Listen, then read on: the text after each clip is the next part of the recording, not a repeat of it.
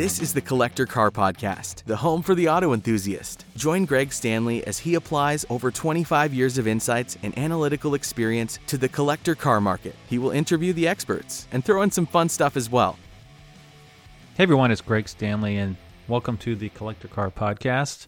To kick off 2020, I decided to come up with 15 cars to buy, sell, and hold. And before we get to that, just a quick update. I just redid the website, still working on it, so I'm not a web expert. It's actually my second one I've ever done, so please excuse the poor quality, but I'm doing my best. And so I basically categorized everything so you can listen to the podcast that interests you in an easier and better way. So gone are the cool pictures of the album artwork for the podcast, but you can still see those on iTunes and Spotify. All the tremendously hard work I put into making each one of those, which are pretty cool, if I must say so myself. I try to keep them relevant and colorful with cool cars on the artwork or on the album covers. So I broke up the homepage into 15 categories.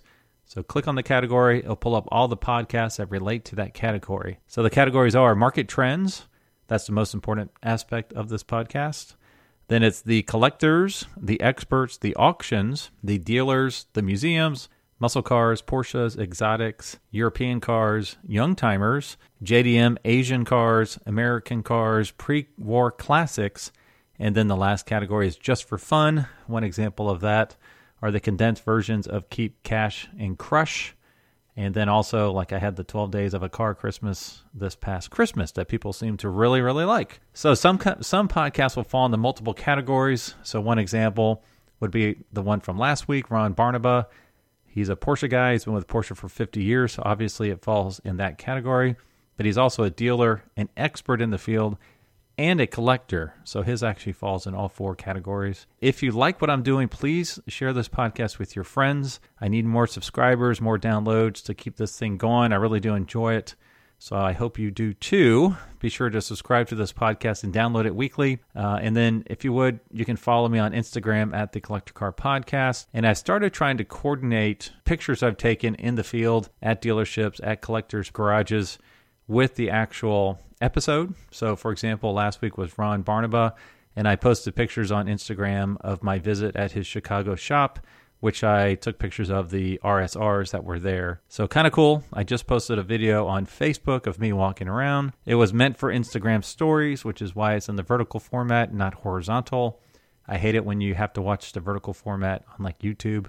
It is so annoying. I wish Instagram was a little bit better. So this entire episode was prompted by a recent article I read, and it was called Hagerty's 2020 Bull Market List, 10 collector cars and one bike on the rise this year. So I decided I don't want to focus in on just what's rising. How about I focus on a little bit of everything? So I wanted to not duplicate what they did. There ended up being two because the numbers are the numbers. So instead of only cars to buy that will be appreciating in 2020, I chose 15 cars, 5 to buy, 5 to hold, and 5 to sell now. The buy cars are ones that have investment potential. The hold cars are where their value trend has flattened out, maybe softened slightly, or have declined. So if you can go back to my air-cooled Porsches episode from a little while ago, those I said are softening. The only one that was declining was 993 prices. And I think Hagerty also had an article on that recently, or someone had a Facebook post talking about why the 993 prices are declining. Now, the sell cars, those are ones that have decreased significantly. Their value trend is declining with no change in sight. So sometimes it could be a car that's declining pretty hard, but I might have it as a buy because I think it's going to bottom out. Other times it could be a car that's declining, and I think it's going to continue to decline because of buyer trends. You know, folks are just not buying those cars anymore. So I'm going to start with the boring one first. I call it boring because you're holding on to these cars. So the first one are the Porsche 996s. That's the base Carrera and the Turbo. I mentioned on a previous podcast that the 996s have been up recently, and the Carrera, the base 996s, were up about 1% the latest year, but they were up almost 6% over the last 3 years. So those have depreciated. They bottomed out. Now they're going back up. I think they will continue to go back up, but I have those as a hold right now. Those numbers mirror the turbos really closely. So both 996s, actually any of them. The ones to really watch out for that will be collectibles in the future are the GT2s and the GT3s. Those are really good long-term collectibles. Those are probably the only ones that will really have significant value in the future, and they're expensive now. I think the GT3s, the number one condition, they're about 115 grand, and the GT2s are about 160 grand. The next one to hold is the Ford GT. Now, this is the 2005-2006 model, not the 17 model. So these were up 10, almost 11% in the latest 3 years, but they've been down 4% over the last year. Reasons to hold on to this car is I think it's pretty much kind of stayed the same. I think it might go up a little bit. The new Ford GT is now open to all buyers to 2017. So some will be selling their older generation, the 2005 to 2006, to upgrade to the new. The Heritage Editions for either model with low miles will continue to hold their value. The next one to hold is a Pontiac Firebird Formula SLP Firehawk. I loved these when I was in high school. They're very, very rare for a Firebird. I don't know the numbers off the top of my head, but you rarely ever see these, and they have a lot of horsepower for the time frame. Pretty quick and pretty cool looking. Now, I say hold on these because they pretty much ran up quite a bit in value in the last 3 years, up 23.4%, but they declined in the latest year by 6%. So I think this big run-up has adjusted itself, so they're negative for a little bit, and I think they'll slowly appreciate because of their low production numbers. The next one is an interesting one. It's the second generation Dodge Viper GTS. These were made 1996 to 2002. This is one that Hagerty recommends. Let's see. The introductory year of the GTS has been up very strong. Latest 3 years, it was up 27%. The latest year has been up 15%. So those might have tapped out. You might not be able to get one of those without spending a lot of money, and they might start declining a little bit because everybody went for the first one in the famous Viper GTS Blue with white stripes. But I think that means the other ones, 1996, will start going up because people can't afford the 96, so they're going to go to the 1997 to 2002. Now, if you look at the non-1996, they've actually been down 11% the latest year. So it's interesting that introductory year is so popular. This one is the more driver-friendly version. The Generation 1 didn't have roll-up windows and a lot of other things. So I think this will appreciate in the coming years. Now, the Hagerty comment on this particular model was, Vipers are fast, easy to live with. Their looks still stop folks in their tracks. And let's not forget the bonus Shelby connection. That's a lot of boxes checked for not a lot of money for now. So they expect it to go up. They also said Generation Xers and Millennials are now 64% of the quotes on this car. So those are the two generations that are buying this car, and that should just increase. Now, the last one I have as a hold are JDM cars. That's the Japanese domestic market cars. A lot of you are probably wondering, why am I saying this? Shouldn't this be a heavy buy time? That these are finally getting their due, and they're finally coming into the U.S. We're finally going to have the really nice, powerful GTR Godzillas. Well, yes, but the fact that there's more coming into the U.S., that should actually deflate prices a little bit. I think the cars that are truly special, the GTRs, those will hold their value. I think the lesser models, like the Skylines and the Fairladies, they might not unless they're top-of-the-line performance. So we'll have more coming into the U.S. There'll probably be more interest. There'll probably be a lot more aftermarket suppliers, but I think it will dilute it a little bit. So we just have to kind of wait and see. Now let's go to the sell category. These are the cars and trucks that I think you should sell. Now I thought I had 5 on this, but I'm only counting 4. So my bad. So Toyota FJs, the one I priced was a 1975 version. These went up tremendously 5, 6, 7 years ago to where they became astronomically priced, like $70,000, $80,000. Well, the latest 3 years are down 17%, the latest year 12%. So they're still declining at double digits. I think this will slow. A lot of things that has to do with this is that people realize that these are slow, cramped, and laborious to drive. Really cool looking. I'd love to have a white one to match my 2014 Toyota FJ. That would be really, really cool. And the thing that might be the curveball are the Icons of the world, the folks that are taking these, buying them up, and putting all new parts and pieces and drivetrains on them to make them $200,000-$300,000 showpiece of art. You know, that might keep them, kind of stabilize them a little bit. The next one's a 1978 Pontiac Trans Am. The Screaming Chicken on the hood. This is the one famously seen in Smokey and the Bandit. These have been flat the most recent year and the last 3 years, like no movement whatsoever. Unfortunately, Burt Reynolds has passed away. There's a lot of them out there, and I don't see any Smokey and Bandit revivals on the horizon anytime soon. So I think the movie impact is pretty big. I don't think anything will happen there. I think interest in these cars will slowly decline. They're by far one of the coolest cars of 1978 era, but they still weren't tremendously fast. And even when it sold, I want to say for $600,000. It wasn't one of the high dollar movie cars. Just showed how some of the interest in Smokey and the Bandit has waned over the past decade or so. Now the next two kind of talk to the generational shift that's going on out there. So we have a lot more Gen Xers and millennials buying cars, meaning some of the baby boomers are dying off. And so those cars that they held and cherished for so long are declining in value. They're just not wanted as much. Now, the first group is the 1955 to 57 Chevrolet Bel Airs. Beautiful, classic, iconic cars. But these are declining across all 3 years, and majority of the models are all declining. So the trend across all 3 years was about 6% down. The latest year was about 3%. So it's just a slow downward spiral. I don't see these increasing anytime soon.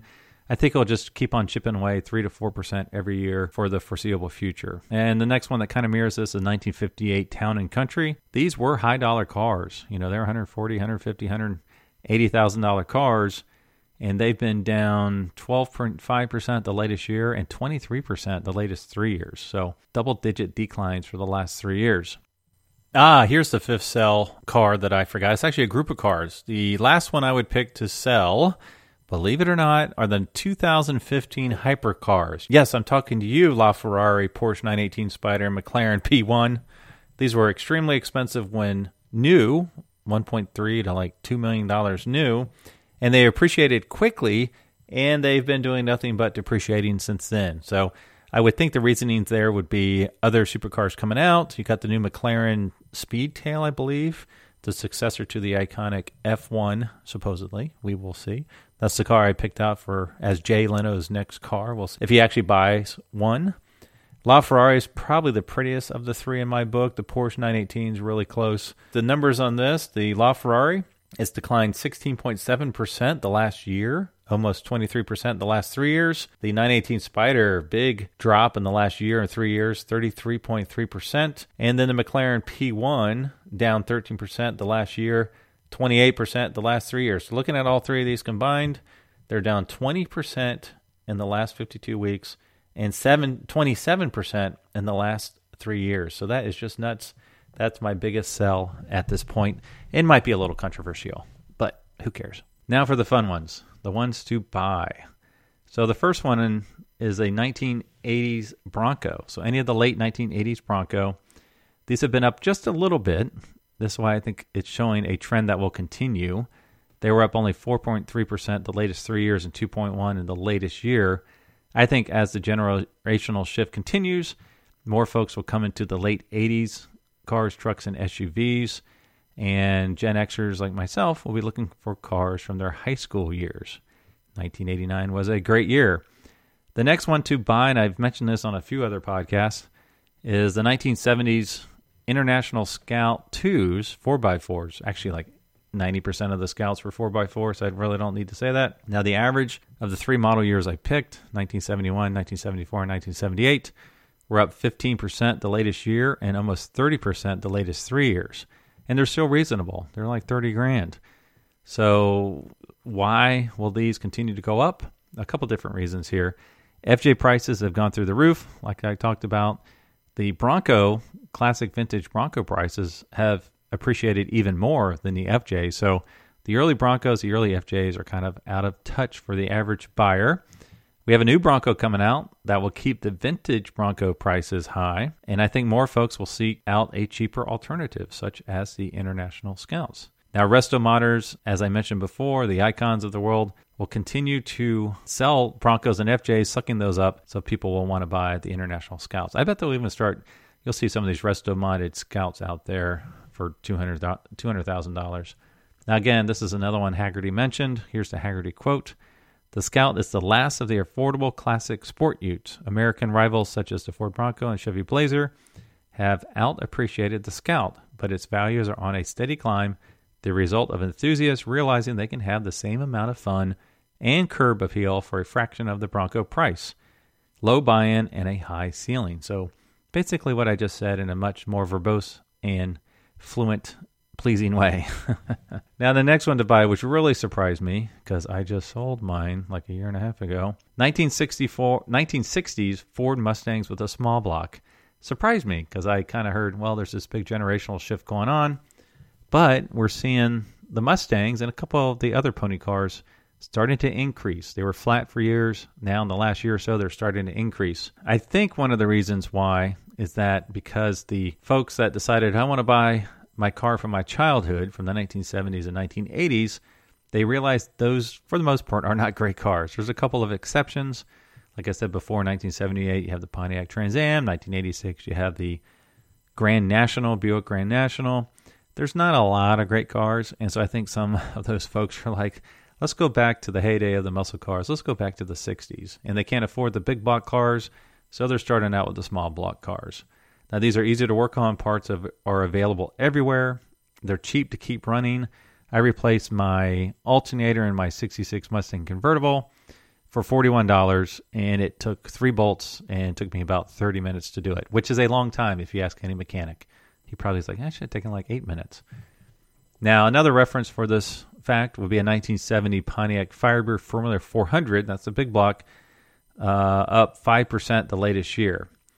Let's see, the average of the 3 cars I picked, a 66 Mustang GT convertible, a 68 Mustang GT convertible, and a 69 Mach 1 with the 351 4-barrel. They were up, like I said, they were flat for a number of years, and all of them were up approximately 5% in the latest year. So all of them had turned up just a little bit. Now, not all of them are up. That leads to our next example. This is a definite buy. If I had the money right now, this is a car I'd buy. A 1970 Plymouth Cuda AAR. Now, the reason I buy this is they are gorgeous. It's a small block. It's a 340. I think it has 3 2-barrels on it. And just gorgeous car. Now, it was down 28% over the last year and 33% over the latest 3 years. So this thing has been tanking. I feel like this thing has bottomed out. I don't know why it's been taking such a hard hit. Other Plymouth performance cars of 1970, such as the Roadrunner GTX and Barracuda, they have fluctuated over the last 3 or 4 years, but they haven't been down like this. This one's been just like a rock going to the bottom of an ocean. It is really, really nuts. So I think these have bottomed out, or will be shortly, and the times of getting a AAR Cuda for $100,000 might be gone in another year or so because they're back up to the $150,000, $160,000 range. Now the next one is another car I'd love to have. I'm calling the ones to buy the early 2000s, 2001, 2002, 2003, BMW non-M cars. Now why not the M cars? Well, the M cars are extremely expensive now. Now those are great ones to buy. They might have plateaued, I'm not sure. But listen to these numbers for these M cars. So the M Coupe from 2003, also known as the Clown Shoe. I absolutely love that car.